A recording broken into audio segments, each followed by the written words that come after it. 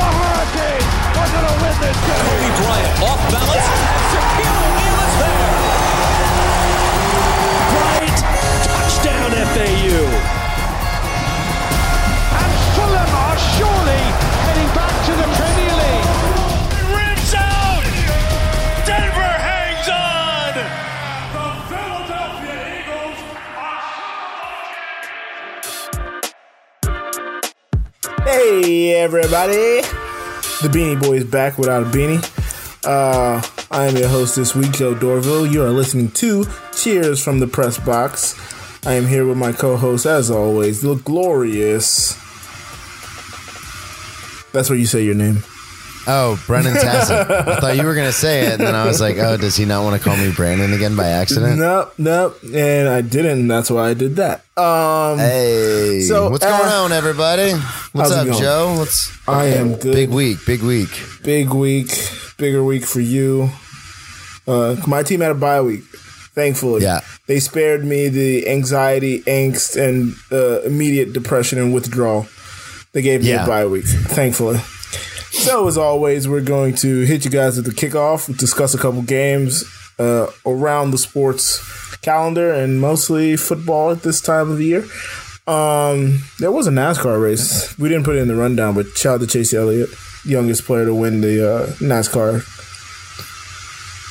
Sprint Series. Oh, yeah, I did see that. Yeah. Then we got quick hits for you guys, and we actually have walk-offs because we don't have a long-winded interview with Mr. Tyler White, who wouldn't stop talking. Love you, Ty. But, so without further ado... Ready to return the opening kickoff. Perfect way to kick off. Here we go. Brennan. Yes, sir. Bins. Cards. Biggest game of the weekend. That's what we're doing. We always start with the biggest game of the weekend in our eyes. Yeah. I was wrong about Tua. You were wrong about Tua. I was wrong as well. I'm not going to jump to I was wrong because I've made that mistake with the Browns. But I will say that last week Tua did not have a great showing, and then this week he looked really good. He didn't need to have a great showing last week. That's the thing. I mean, it was like another level of not good, but it wasn't terrible. It wasn't bad. Yeah. No, yeah, for sure. He didn't need to have a good game last week. Yeah, the defense kind of provided the safety net for them. But going against a good Cardinals team, everyone knows how I feel about the Cardinals. Kyler Murray looked really good, had over 100 yards rushing again, 3 touchdowns, 283 through the air. But Tua Tagovailoa came through big. 2 touchdowns, 248 yards, 20-28, man. They looked good. Miami's defense, while it is vaunted, did not look as good as it has in the past, giving up obviously 31 points. But yes, but they did what they did last week, continuing a bit of a streak now, getting a defensive touchdown right out the gate. Shaq Lawson, who was a former Bill, I'm pretty sure, picked up a fumble, took it back to his house, and that was the start of their they held the lead for most of the game. It was pretty much Cardinals, Arizona, CAR threw me off. It was mainly the Cardinals pretty much trying to catch up from that initial turnover for a touchdown. Yeah, and that's the thing is, it's, those couple of plays in every game that can kind of swing how it's going, which we'll talk about later in my walk-off. But yeah, it was a really good game. I think it's so bizarre, this whole idea of, and we talked about it last week, of the Dolphins needing to see what they have in Tua. You took him with the 5th pick, but it's the NFL today. They put him in early, and they see what they have. I don't know. Again, I think they're going to be a playoff team. I think they had a better chance with Fitzmagic, especially. I don't, but okay. I think going down the stretch, though, you're going to want that poise and that leadership. I didn't know we were going to have an argument here. But first, before I get into that, Flores has dispelled that rumor of this was a tryout for Tua. But Fitzpatrick, Of course he has to dispel that rumor.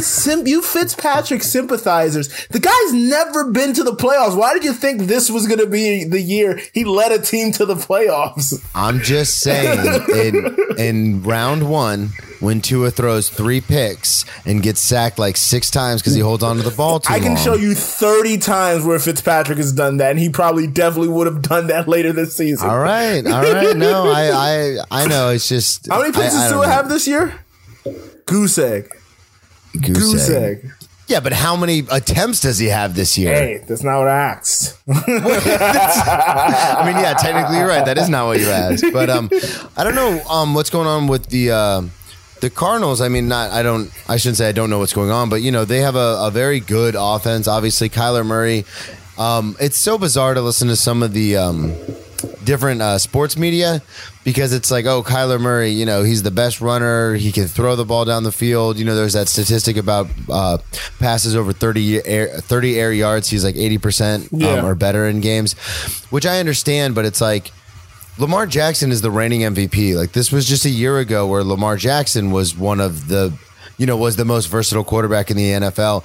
And I'm only taking this from the last few shows I've listened to on different podcasts and like radio shows and stuff. But it's like, it's this recency bias. Yeah. And it bothers the shit out of me. Everybody's always looking for the next best thing. That's the thing. That's what I was talking about last week when I was talking about Lamar. Like his recent performances, quote unquote, are bad, even though there's only 2 losses on the season. Everybody's like, oh, he's bad now. But then in the same week, Jared Goff had a same amount of turnovers. Carson Wentz had the same amount of turnovers.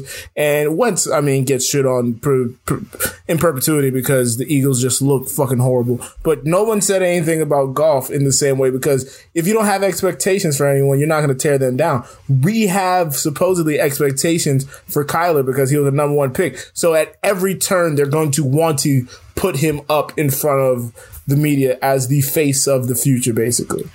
And I understand that. It's just really frustrating as someone who, and I'm sure you're the same way. You know football, you watch a lot of football, and I'm sure this is for a lot of fans out there who don't have a team with the number 1 pick or who are maybe not in a giant media market so they don't get enough attention.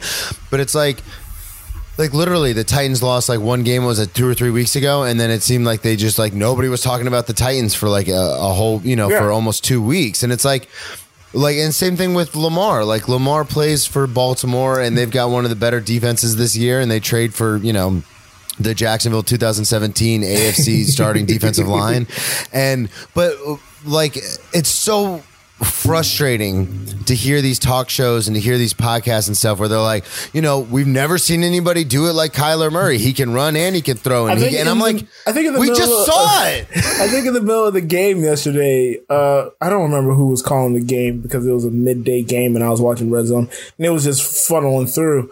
But somebody literally said, I think he's the best runner in the NFL, and that's including Lamar Jackson. I was like, what? What are we talking about here?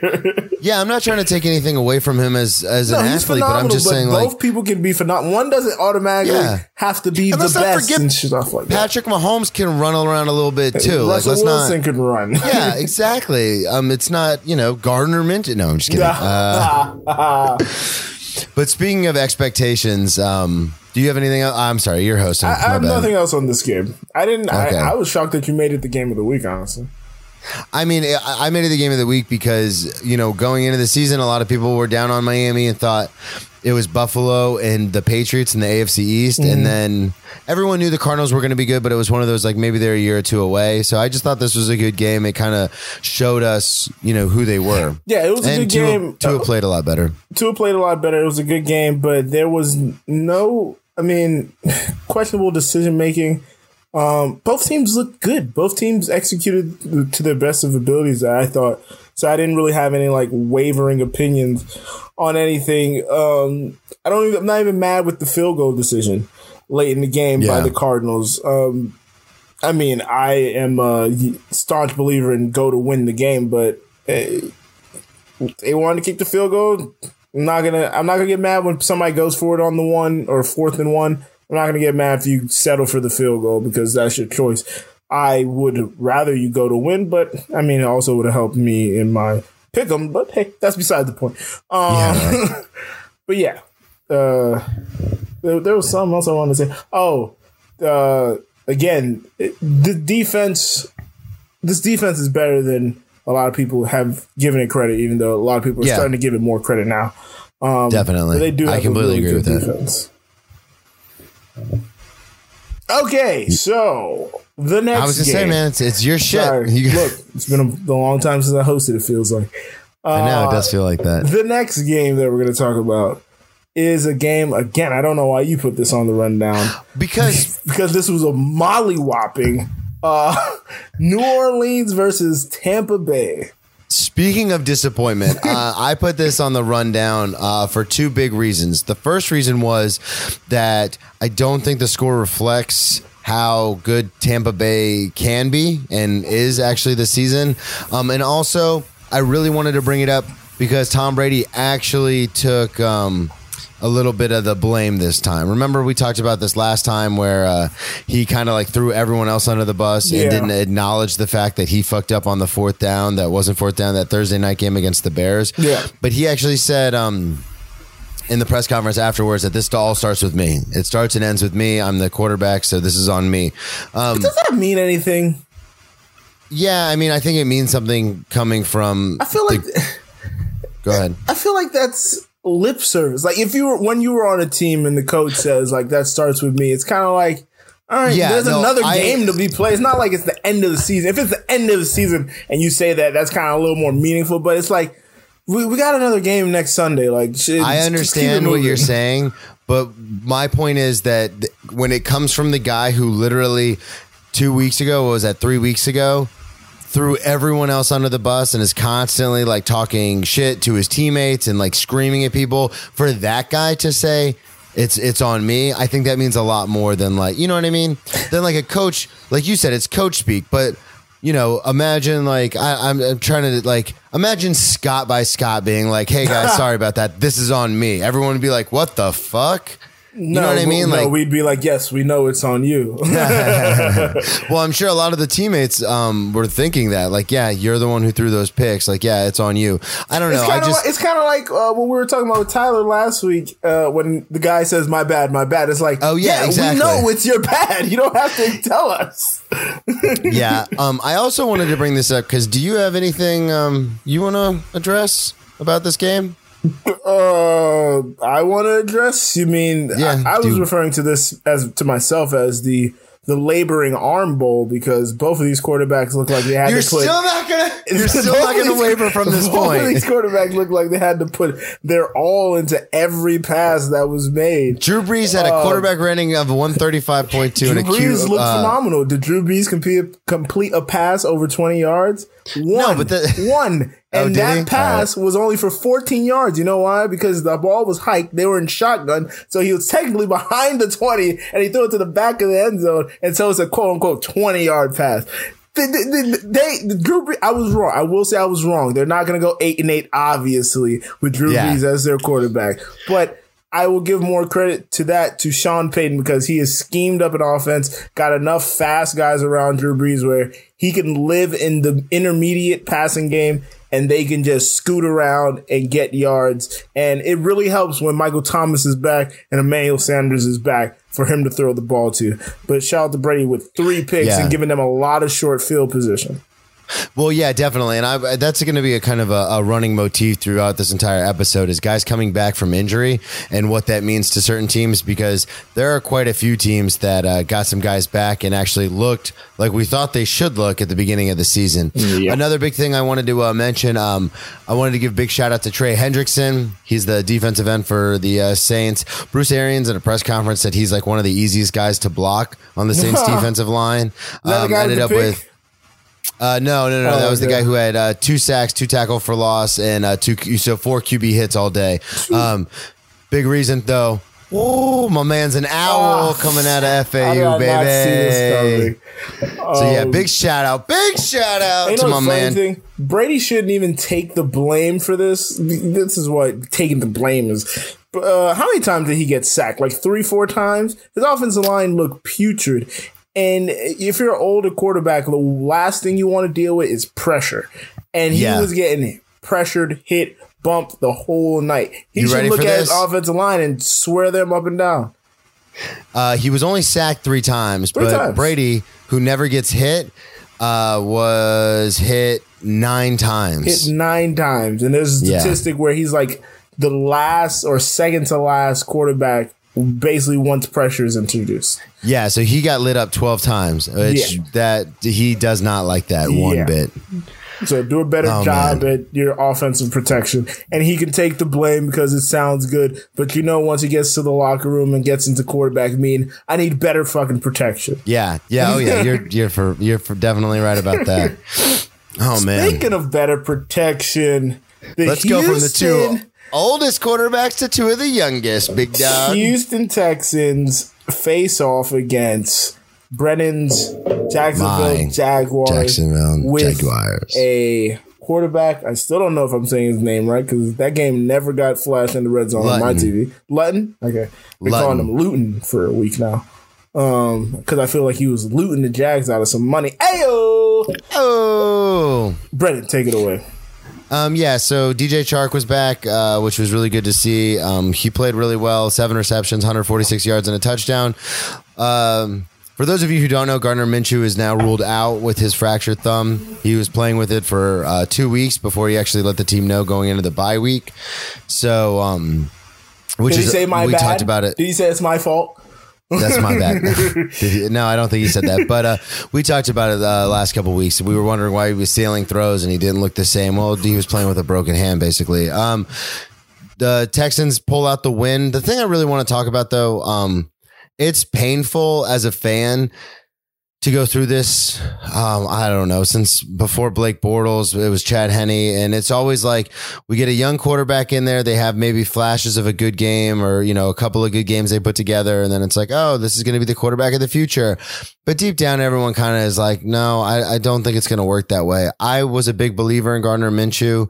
And then he got hurt. I don't know why. I tried to talk you off that ledge many times. Then I believed in Gardner Minshew more than I believed in Nick Foles, and he won you guys a Super Bowl. I can understand that.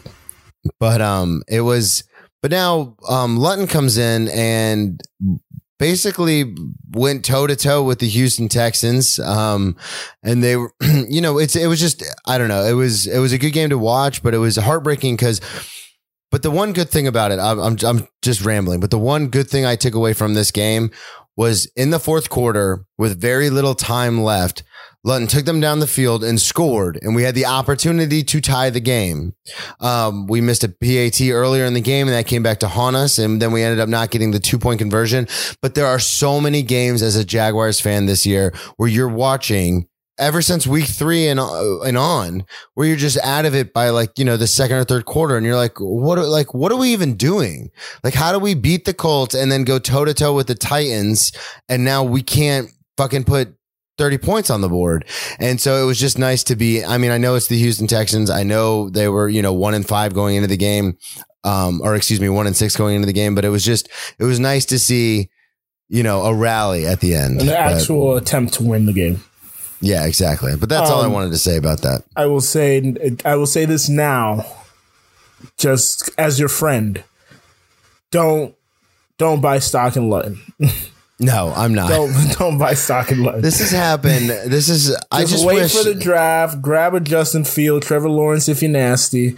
If you're lucky, do not put stock in Minshew. Do not put stock in Luton.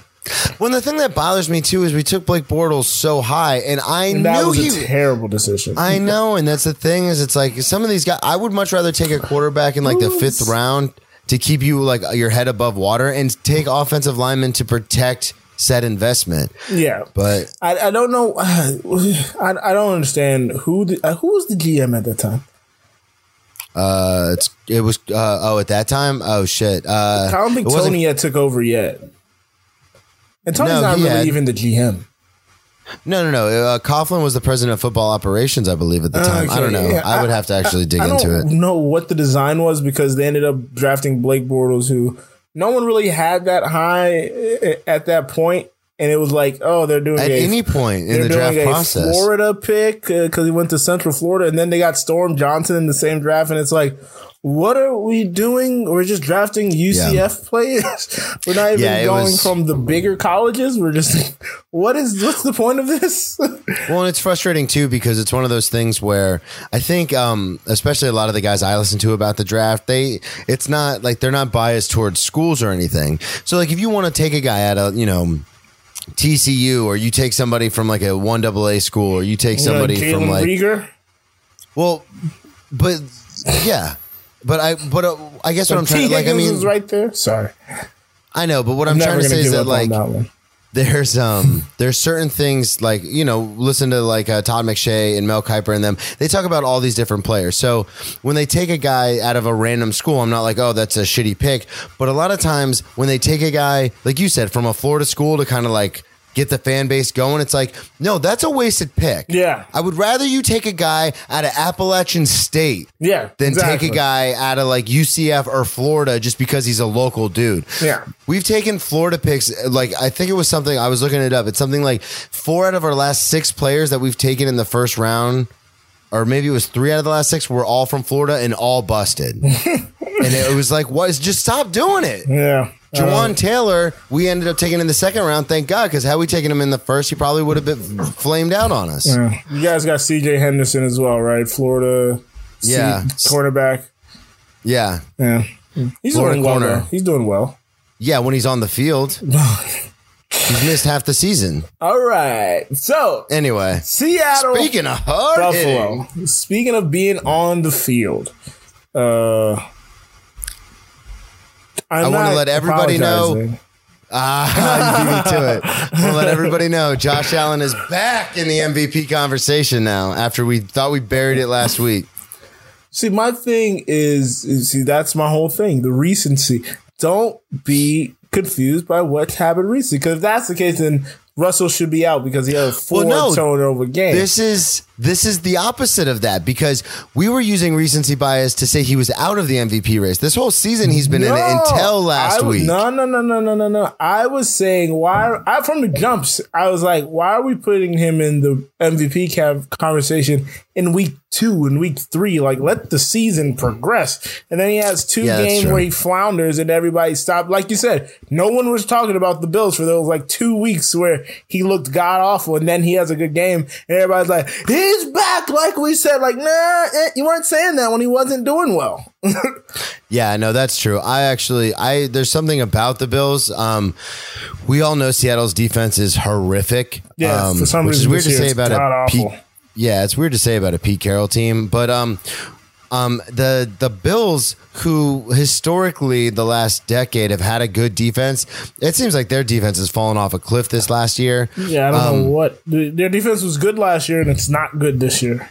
Yeah, exactly, which is weird because it was good last year, the year before. Even when they were garbage, people were like, well, at least they have that defense. I was about to say, and I know defenses don't transition from one year to the next, but it's like, I can't tell you that many players they lost.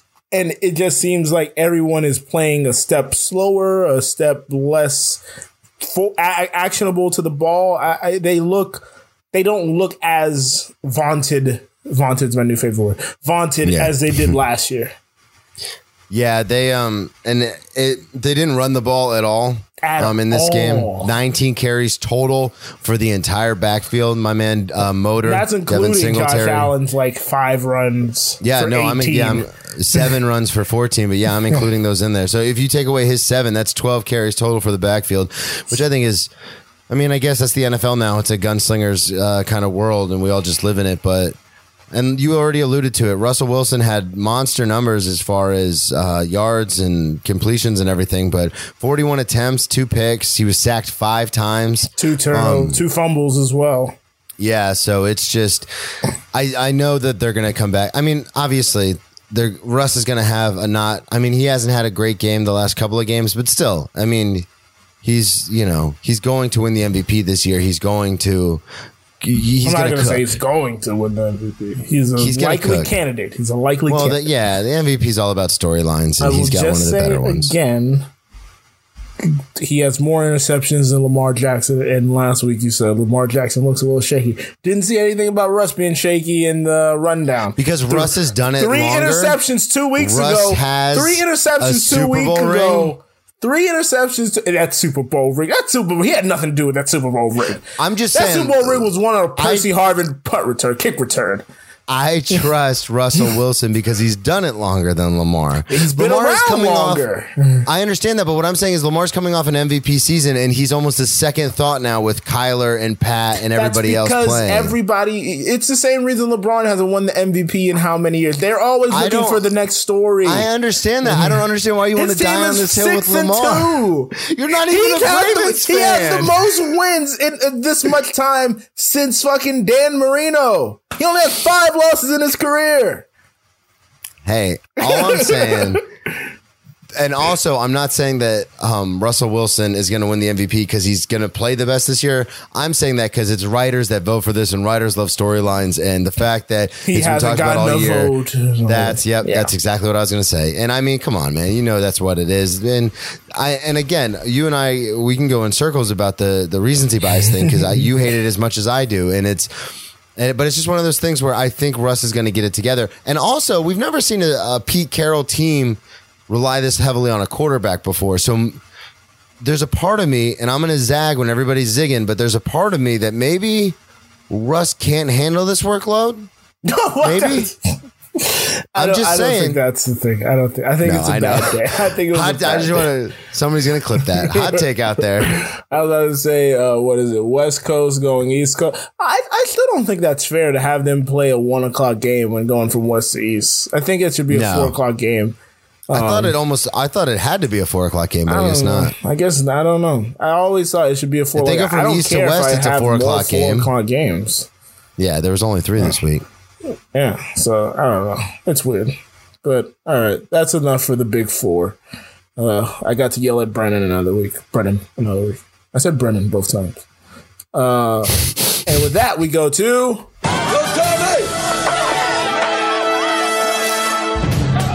I didn't hear no bell. One more round. One more round. Brennan, boom. Take it away with the first one. All right, I just wanted to quickly hit on Pittsburgh and Dallas.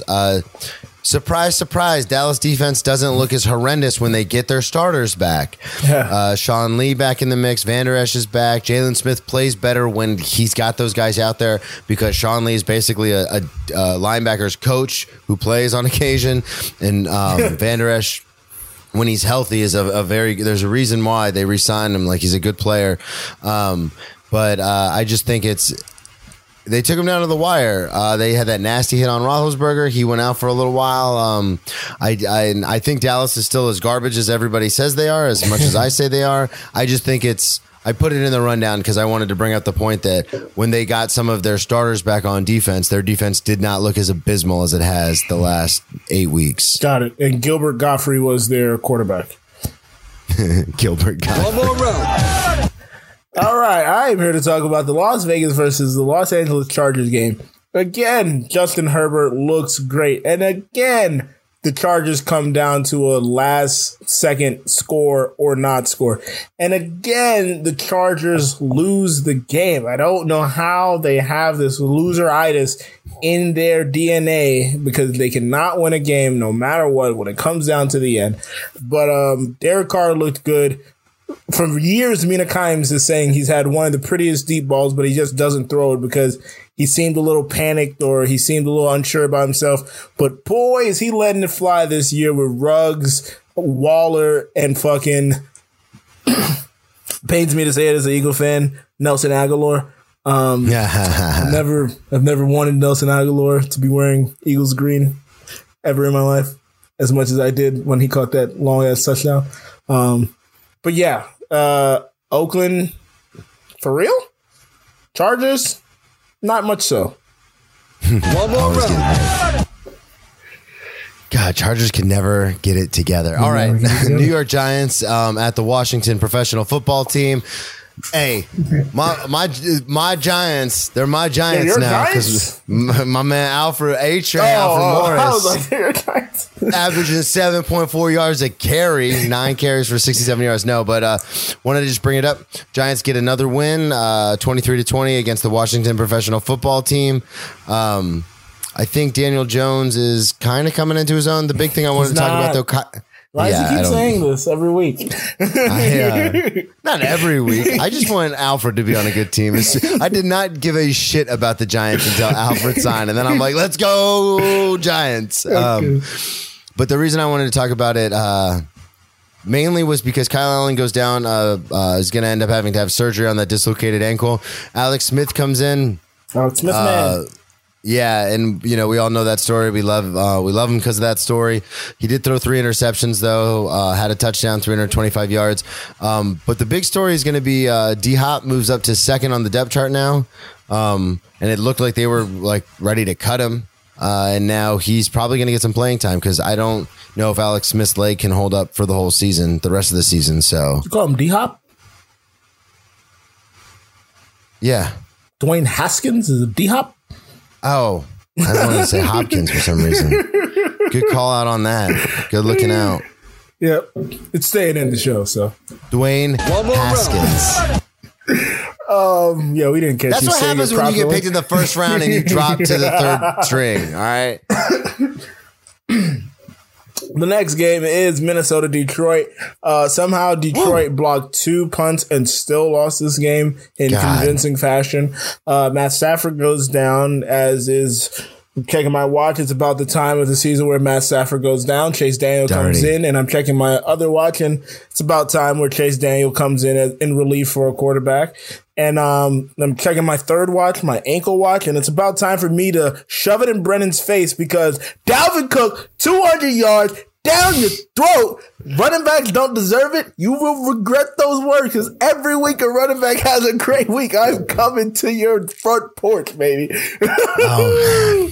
How'd Zeke do? How'd Zeke do with all that money? Zeke did nothing, but Zeke had COVID. That's an underlying story. We never talked about that one, that's too. True. We never talked about that. Minnesota makes the playoffs? Minnesota makes it. The NFC, the way it's shaking out right now. I have them as the 7th seed.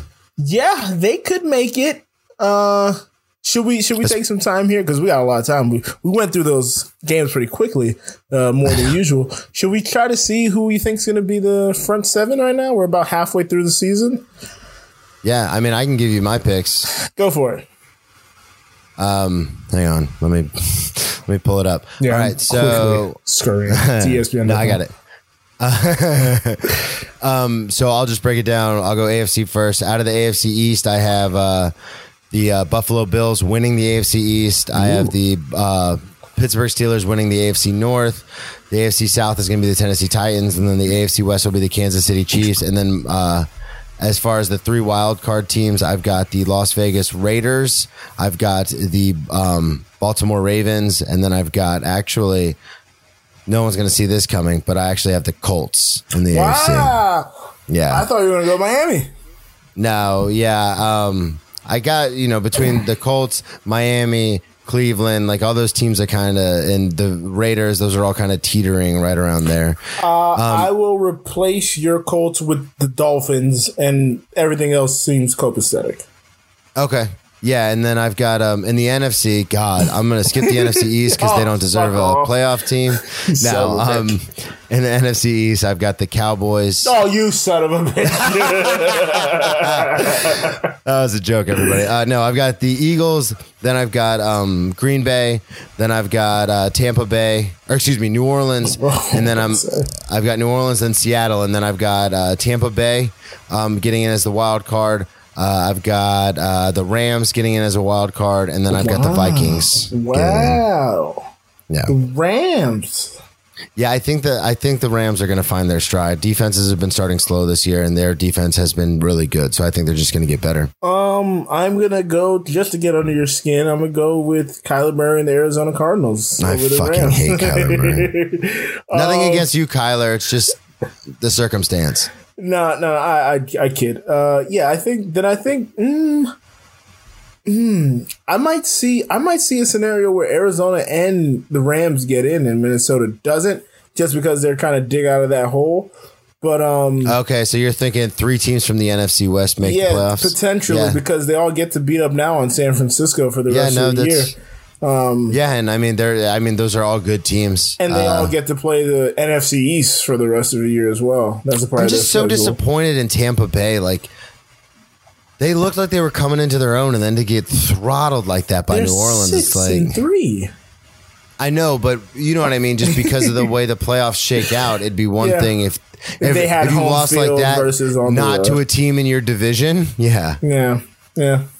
All right. Well, it is time to move on. We gave you guys a little bonus there. Shout out for the bonus love. Next in the rundown, Brennan, college football. Yep, we're gonna do the college football minute. I hope everybody's ready. Here we go. All right. So Notre Dame upsets Clemson. Clemson was without their starting quarterback, Trevor Lawrence, and apparently their entire defense. Nobody wanted to fucking play defense in this game. I don't think Trevor Lawrence is the end-all, be-all as far as the Clemson Tigers, only because they get 5-star recruits all the time. By the way, I said that last week when we were talking about the Boston College game. I said from everything I've been hearing, it was their defense that was more of a problem and not their offense, and it bear fruit again this week. Continue. Yeah. Yeah, so that didn't look good at all. My FAU Avs continue to roll. And then I put this in the rundown for you, my main man, Joe Dorval. Miami is back. Not back. Baby. We should never be in a close game 6-1, man. Come on. They're 9th in the country. Second play against NC State. That's not a back Miami, but okay. Where's the defense, Manny? I'm not watching, but where's the defense? Oh, my God. 41 it was points from NC State. Is unacceptable. 44-41. That was kind of a... It's a bit unacceptable. I mean, there's so many blowouts going on right now. I mean, Notre Dame putting up 47, Ohio State putting up 49, BYU putting up 51. And I mean, these are natural. And we should mention, because I'm in Jacksonville, Florida, Georgia was this past weekend as well. I'm shocked you're not going to mention Florida, Georgia at all. Yeah, well, everyone knows how I feel. I've played both in the swamp and in between the hedges, so fuck both those teams. But no, but Florida, that game was actually really close at halftime, and then Florida kind of put it on them, which reminds me of a story. You know, when my freshman year, when FAU played Florida, going into halftime, it was 2021, and I don't know what Urban Meyer said to Tim Tebow in the locker room, but then they came out and put 21 more points on us, and we lost 42-20. Dang. But yeah. But it's not as bad as some of these scores. 48-3, Texas A&M's throttle South Carolina. It was a good overall, and you and I were both correct, Joe, in our establishing last week that Michigan is probably the Dallas Cowboys of the Big Ten in college football, because even though they were only ranked 23rd in the nation going up against a really good Indiana team, if you asked anyone in the Big Ten 5 years ago, hey, Indiana's going to, be number 10. Michigan, yeah. No one would believe it, and now Indiana's 13, and they beat Michigan. I think Jim Harbaugh is going to be on his way out at Michigan. I think he'll go to the NFL and do that whole thing again, where he gives you that raw fire for 2 or 3 years, and you're good, and then all of a sudden the players can't stand him and he leaves. Yeah, I was about to say that was kind of the knock on him going back to Stanford, then to San Francisco, that he has a shelf life of 4 years. And then it's kind of like, all right, everybody's burnt out on him. But as I've been doing in the last couple of weeks, who's in, who's out? As Brennan said, Michigan is out. They were 23rd. They got trounced. I don't know. I didn't see the score. They were trounced by Indiana, so they dropped out of the ranking. Boise State, don't know who they played, but they were 21st last week, and now they are out. BYU. They got throttled by BYU. BYU's like, BYU's 8th above Miami. Yeah. I don't like that. But they're undefeated, so I'll give them that. God, I don't mean to interrupt you, but that's a weird juxtaposition. You've got the Mormon school above the Miami. Above the what? Above the Miami Hurricanes. I'll just leave it at that. We all saw the documentary. By the way, I read this very good story. It's an investigative piece on the death of Brian Pata, who got shot back in 2006. I remember it's on ESPN.com. It's really good. It's worth the time. It's a lot of investment. I read it over 2 days, but it's a very good story. Who's in the ranking now? Louisville. Are they just not Louisville? Louisiana? They're just Louisiana now, right? Not Lafayette. Just Louisiana. University of Louisiana is back in the top 25 after not being ranked last week, along with Northwestern out of the Big Ten coming in at number 23. I know, Mike also Wilbons. Receiving votes, North Carolina, who Brennan still keeps trying to say Mac Brown's a good coach. Army and Tulsa. And Utah, who is receiving votes even though they didn't play a game this past week because they got canceled because of COVID. I just want to point something out to because you and I have talked about this before. Everyone's always talking about Power 5 and Power 5 this and Power 5 that. I'm just going to quickly scroll through the top 25, and you'll get a kick out of this. This is not the year to tout the Power 5. No, that's what I was going to say. So even in Power 5, smaller schools in Power 5 conferences. So just listen to some of these names of schools that are in the top 25. And that is the FBS, or excuse me, the Bowl Series eligibility. The Big Five. Top 25. No. This is the top 25 schools in the country for the... not FBS, the other one, the FBS. College Bowl Series. Yeah, okay, I am right. FBS. SCS I don't know why. Is the second one. That's okay. Championship Series. D1, okay, yeah. D2. So this is the Division I the Division I top 25. So Northwestern is in there. SMU is back in there after years and years of not really being that good. But this is what I really wanted to get to. Now check this out. Louisiana, like you said, 25th. Liberty, 22nd. Marshall, 16. Coastal Carolina, 15th. Like. BYU. Cincinnati is ranked 7th out of the American.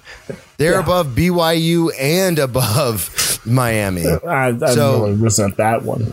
That's what I'm just saying. I love this kind of stuff because everyone knows, as a guy who played in the Sun Belt and now my team is in Conference USA, I get sick and tired of hearing people talk about Big Ten this and SEC that and Pac-12 and blah, blah, blah. And now there's finally some representation in the top 25. And nothing makes me, I don't know, nothing is just like a microcosm of the time we're in right now where Wisconsin is in the top 25 at 1-0. They haven't played a game since the first game they won because of COVID. And USC is in the top 25 at 1-0 because the Pac-12, who said they weren't going to play, decided to play, and now are here. And Oregon's 1-0 at number 11. So yeah, it's insane. And you're right. I mean, I'm sure a lot of these rankings have to do with because everyone's playing in conference. So Marshall wouldn't be 6-0 if it was a regular season and they were playing out of conference games. But I don't know. I just like to see it. No. I'm not shooting what you were saying. I'm just saying like it's just so ridiculous that you have teams that are 1-0. Marshall should be ahead of Oregon. Oregon has one win. We know nothing about Oregon. Yeah, exactly. Like the teams that have played games, if we're going to judge you on the games you've played, you should be ahead, not just because of name recognition. That's why I never believe any of these damn polls, anyway, especially like preseason polls. But anyway, off of that, wow, we made that minute a 5-10 minute segment.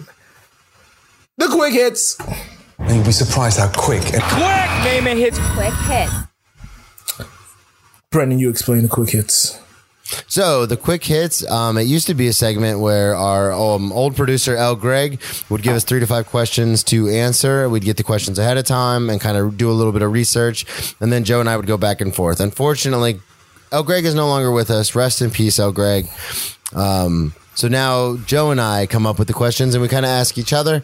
Like I said, it's a little bit of research. We'll go back and forth on each question. The first question. The first question is, trade deadline passed this weekend, Brennan. Was there any player, the NFL trade deadline, because it's the only trade deadline that's going on right now, folks. Was there any player that you wanted your team to trade for? Yeah, so the trade deadline was at 5:00 last Tuesday. So it was right after we recorded. So we plus we had that whole thing with Tyler, so we couldn't really get to it. You wouldn't shut up. But my biggest thing with the trade deadline was, this is going to sound really weird, but with Gardner Minshew being hurt and everything, everyone is aware that Jameis Winston is on a roster, right? Well, he got in a game yesterday. I know, I saw that he was 1 for 1, but and he kept eating W's all after the game. To have all the draft capital that we have, he was eating W's in the middle of a pandemic. I did see that. Real smart, buddy.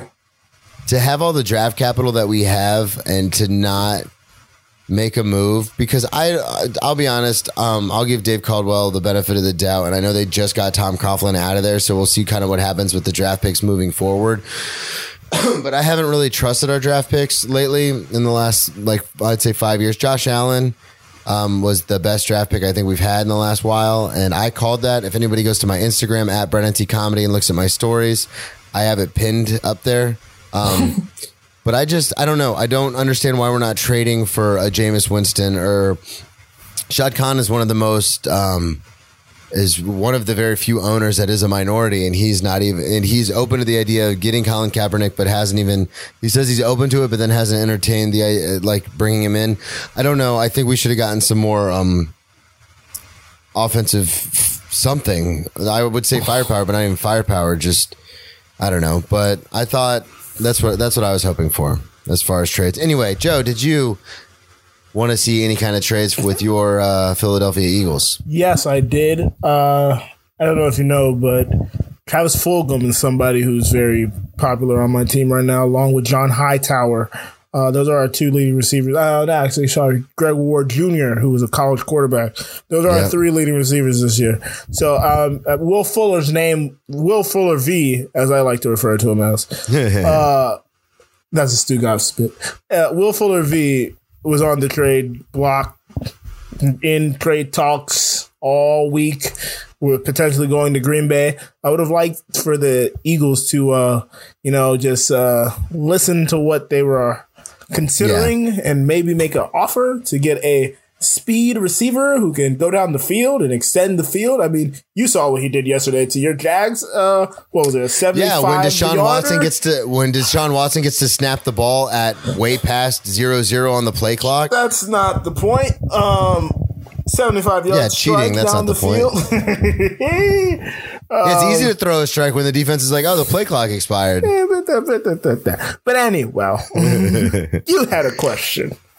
No, but yeah, those were a few of the trades. And then also, I was kind of hoping that Green Bay would get somebody on defense, and I don't think Carlos Dunlap is going to help Seattle at all. I don't think so either. Now, the next question is, this is going to be a little old, but he's still not playing, so we're going to bring it up. Will this COVID diagnosis hurt Trevor Lawrence's draft stock in the long run? His draft stock in the long run? I don't think so. Is he still going number one overall? He's still going number one overall. Kid has enough tape. He's going to have more tape than Justin Fields, because Justin Fields is only going to play like 8 games, whereas even with this sitting out of 2 games, potentially 3, he's still going to have at least 10 to 12 games on tape for this season. Because they're going to make the playoffs even with this Notre Dame loss, because he's going to come back. They're going to beat Notre Dame in the ACC championship and then go to the Final Four. So yeah, this does nothing to impede it. Hopefully he's fine and he's not, because that would be an interesting, development, say, because we don't know the long-term ramifications. That's where I was going to go with it. I was going to say, what if when he gets his medical at the combine, something comes up that we don't know about, we're unaware of. So in the event that something like that happens, obviously that will potentially dampen his draft stance, because he's going to be seen more as a risk. But if we're going off pure talent alone, missing a couple games, I think he's fine. The NFL will look at it like when Cam Newton went out, it's like it's just an injury. Well, that's it's funny you bring up Cam Newton, because that's what I wanted to bring up. What my biggest concern is, and I hope this doesn't happen, but my biggest concern is that if he comes back, because Cam Newton, we were all saying sign him like in, what was that, week 2 or 3, we were all saying sign him right now, 5 years, $100 million, and now he hasn't looked the same since coming back from COVID. And my worry is that Trevor Lawrence comes back and doesn't look like Trevor Lawrence, and then that's going to open the door for a lot of questions like, are there going to be long-term effects? Is this who he is now? Can he not, and I hope to God that doesn't happen, but it's just something to look out for, because Zeke has not looked the same since coming back from COVID. Cam hasn't looked the same since coming back from COVID. Yeah. Some of these players that get it have lingering effects. Not all of them, but some of them do. And it would be a shame if, this guy's ranked, is the highest rated quarterback since, Andrew Luck coming out of college. So it would be a real shame if he, gets derailed because of this fucking freak pandemic. Yeah. And carelessness of his school. And administration. But I'll talk about that in my walk-off. Next question, Brennan. Yes. The Masters, I don't know if you know, but because of the pandemic, the Masters got moved from the usual April start time to November, and then we're going to have another Masters in April. So we're going to have 2 Masters within 6 months. So with that being said, the Masters, I believe, start this Thursday. Or is it next Thursday? Is it this Thursday? This Thursday. This Thursday? This Thursday. Jeez, that's real fast. So, who do you think is going to win the Masters?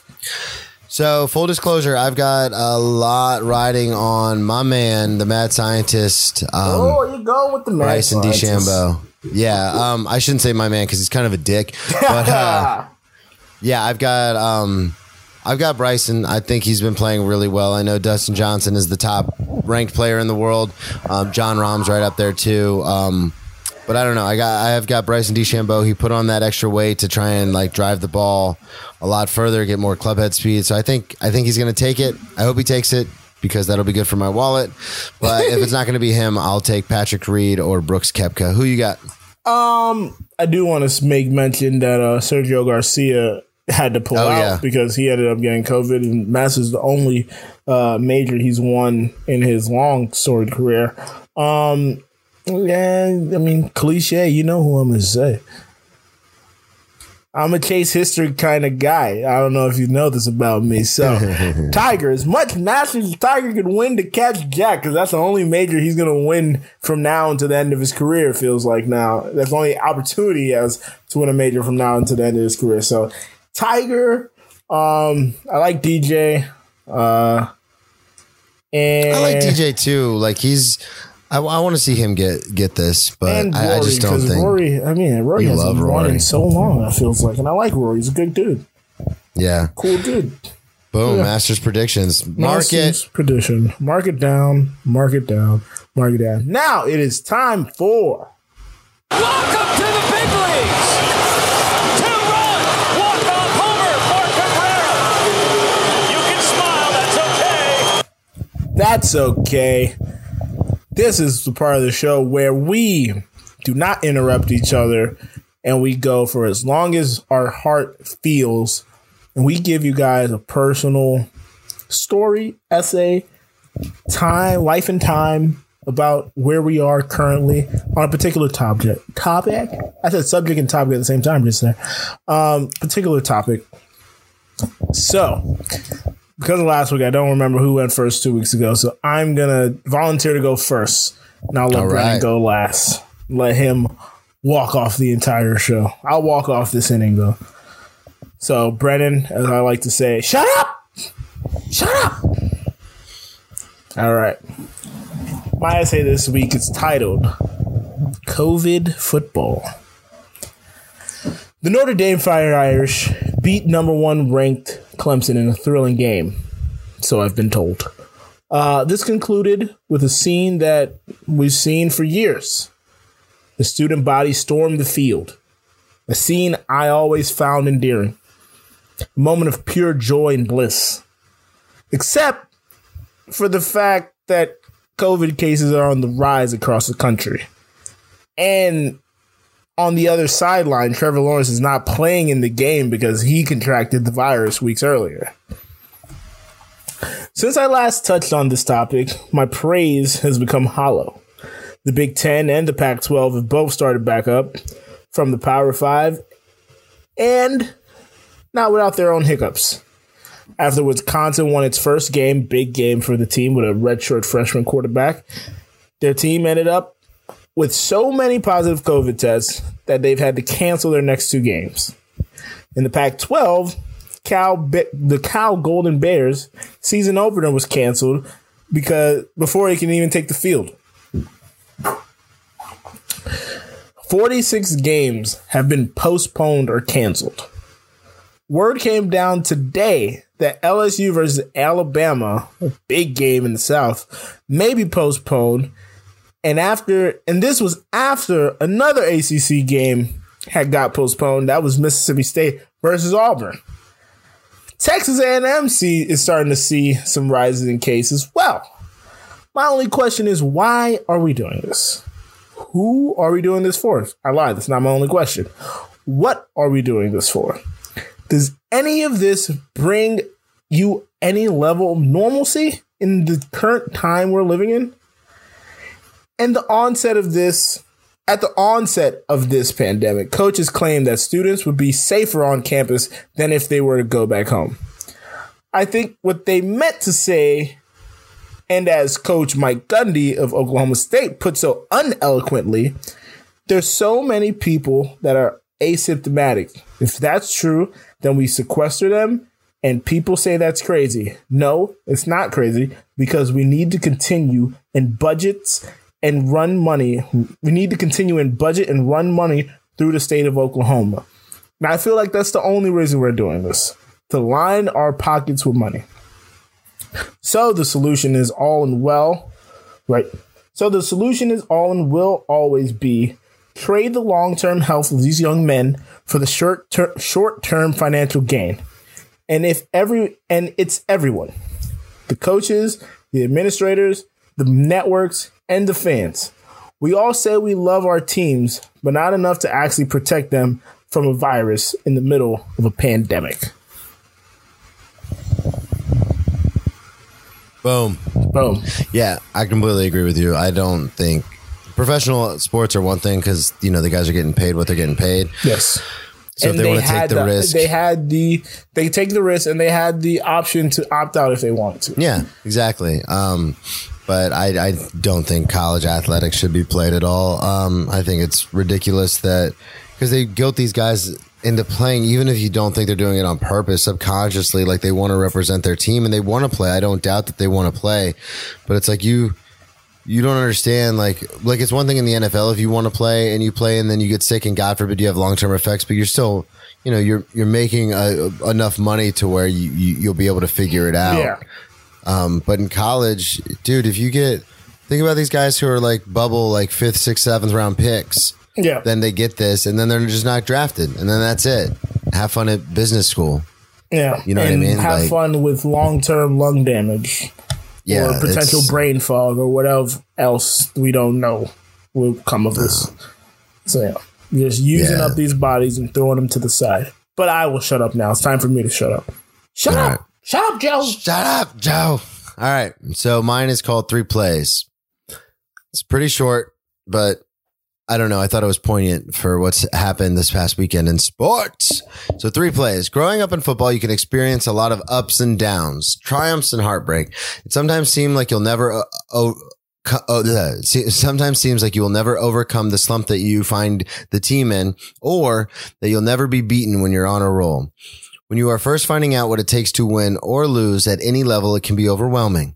From the outside looking in, it almost looks as if there are so many factors that play into the outcome of a game.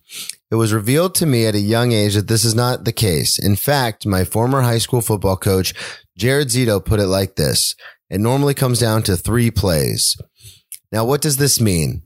His idea for any game was that you can find 3 specific plays that turn the tide of the game. Many of you might be thinking, Brennan, this cannot be right. You're crazy. There's almost 100 or more plays in a football game. I agree there. But his broader point was that you can almost always point to 3 specifically that change the outcome.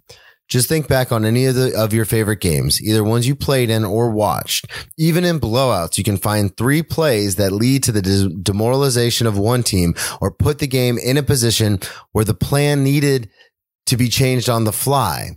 For example, 1 pick six can turn a team that had the lead and wants to run the clock out into a team that is frantically throwing before time expires in the half to keep momentum. This can lead to even more picks and an even bigger deficit, but it all stemmed from the 1 play. I hear people say all the time, man, they should have left blank player in. He would have scored or defended the pass or sacked the quarterback or ran it in for a touchdown, whatever it is. But this is inherently not how things work in football or in sports in general. What the average fan does not always comprehend is if they did leave that star wide receiver in, he would have been double teamed. Or if they tried to hand it off to the power running back, the box would have been stacked. In football, like in life, there are constant ebbs and flows to how things develop. Since I first heard the 3 play speech so many years ago, I've always looked for it, and I see it all the time. You as a fan will even hear it when the announcers talk about it, but it's in a not so specific terms. When a team misses a PAT in the first half or gets a first down on 4th and 2 in the third quarter, you'll hear things like, that just might be the ball game. You think, how? There's still so much time left on the clock. But they understand what I needed Coach Zito to spell out for me. It comes down to 3 plays. That's it. That's the walk-off. I didn't. I thought there was more. No, I told you it was short. I know, but I didn't think it was ending on that line. That was good. Yeah. I was Well, like, it you had weird. me gripped. I was like, where's the rest? It was weird because I told you last week with Tyler being on, we weren't going to do walk-offs. We kind of agreed on that. And I was like, good, because I still want to do more research. But then I kind of abandoned that when I was watching the... well, because I want to do like a real thorough breakdown on... The other thing you had? Yeah, we talked about it. Yeah, I wanted to do like a real like thorough, like I want to look up basically draft positions versus teams versus coaches versus, and it takes so much work. And I'm just like, and then this one, and then after what happened this weekend, because even that's one of the reasons I wanted to bring up the Saints game too, is because it was a blowout, but it was that first pick. And then everything kind of falls apart. And I tell people this all the time. Like, people are like, oh, well, so-and-so would have made that catch. It's like, yeah, but if so-and-so was in the game, they would have double-teamed him, and then the other guy would have been able, like, you know what I mean? Like, there's a constant ebb and flow to the game, and it's like, oh, well, they should have left Derrick Henry, and he would have scored. It's like, no, because if Derrick Henry's in the game, they're going to stack 9 in the box. Yeah, it's the same thing as the one play that kind of crystallizes it. Well, I don't remember the year, but Seahawks, Patriots, Super Bowl, go for the run or throw the ball. Yeah. Yes, the throw was actually the right decision, but where they threw it was probably the poor decision.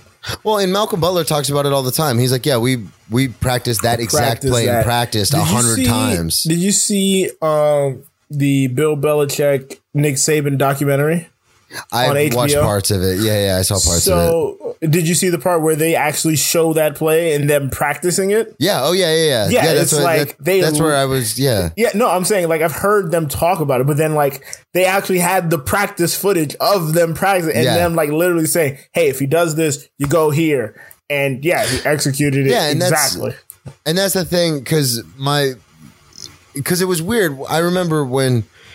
It seems like, and I've talked about this on the other podcast, and I've talked about it with you before, like that quicksand mentality of like one thing goes wrong and then another and another and another. And it's bizarre because it's almost like people don't understand, like in sports, I shouldn't say people, but sometimes fans, because I'll be at a sports bar or something, like getting lunch after work, and you'll hear people talking about like, oh, they should have done this, this, and this. And it's like, do you not know how it works?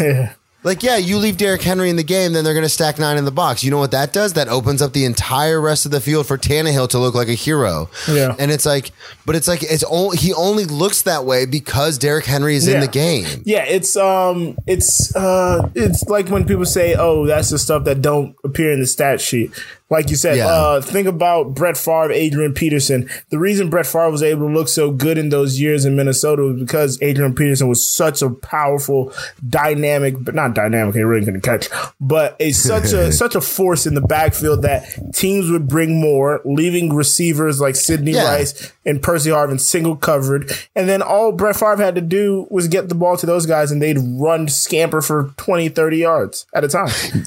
Yeah, and that's the weird thing too, is like, and I really, since I heard this first speech when I was a freshman in high school, I've kind of thought about it. Every time I watch football now, I literally will turn to my girlfriend and I'll go, "That's one of them," and she'll be like, "Huh?" I'll be like, "That's going to be one of the 3 plays where you look back." Like, look at the Jacksonville Jaguars just this past week, just as an example. We miss a PAT. Yeah. We end up going down the one play where the time expired on the play clock, but they still let Deshaun Watson snap the ball. And then the 2-point conversion. That's the game. Yeah. That we literally, those 3 plays, that game, 2 of those 3 plays in that game is different. And that's the thing is like people, even in the Tampa Bay game, like it looks like a blowout, but it's like, well, if you take away one of those picks, or if you take away a couple of like the early scores from the Saints, it's a whole different ball game because you play differently. Your mindset is different, and you know this. Your mindset is totally different. Yeah, the coaching is different from both sides. The thing about it this way, so we can end it on this. And you can say whatever you want after, but if that pick doesn't happen, the Bucks only ended up rushing in that game 5 times. Yeah. Their whole game plan is changed if they don't throw that first interception and are immediately down 14-0. Yeah, exactly. And that's kind of where because everyone looks at that score and they're like, oh, it's a blowout. It's like, Yeah, it was a blowout, but like you said, the run game completely comes out of it. Yeah. You can't slow down the Saints because now you're throwing all the time, stopping the clock. They're getting the ball back, and it's like literally that one play changed the entire game. Yeah, the whole outlook of the game is completely turned on its head. Yeah, so that was my walk-off. 3 plays. Solid. And now it's time for, I love my segues, it's time for... And we'll bring you the press conference in its entirety.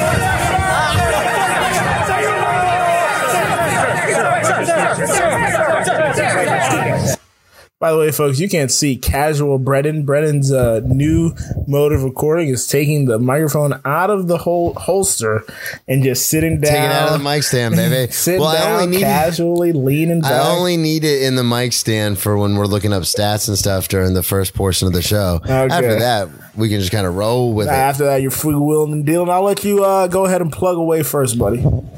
All right. So thank you so much, everybody, for listening again. My name is Brennan Tassif. You can find me at Brennan T Comedy on all social media. My website is brennantcomedy.com. We've got a big show coming up the 14th of November. That's a Saturday. That'll be in Jacksonville. So anybody who's in Jacksonville, check it out. It'll be at Ace Arena. Another mass charade. You can find all the information on my website. Again, that's brennantcomedy.com. And check out my other podcast, Brennan Tassif is Your Ex-Drinking Buddy. My guest this week is going to be a very familiar voice. It is Joe Dorville. We talk about some crazy drinking stories here and around the world, actually. It's a very good episode. As many of the listeners know, I am sober now, so I like to have guests on, and we just shoot the shit about old drinking stories and comedy and music and all sorts of stuff. So it's a lot of fun. So check it out. Brennan Tassif is Your Ex-Drinking Buddy. Yeah, I had a lot of fun doing that. Can't wait. I would say whenever you need a guest, I am here for you, my man. That was really fun, and I love talking to you. You're easy to talk to. It was. Thank you, buddy. Mainly because you let me talk a lot. So you can catch me you can catch this show first and foremost on Instagram and Twitter at Cheering Press. Follow those. You can hit me up at Joe Dorville on Twitter and Instagram. Check out my album on all DSPs, TV by Headphone Joe. No O, no E in the phone. And check out the New Low Network and all the glorious, lovely podcasts we do there, from Wacky Silly to Hamilton Based to Sports Based, which you're listening to, and Science Based. We have some educators on there as well. So, as I like to say, Brennan, take us out. And that's why we play the game. Trey Hendrickson coming out of FAU, baby. Ruined my hello. Hello. I jumped on that. You did. Jumped it out.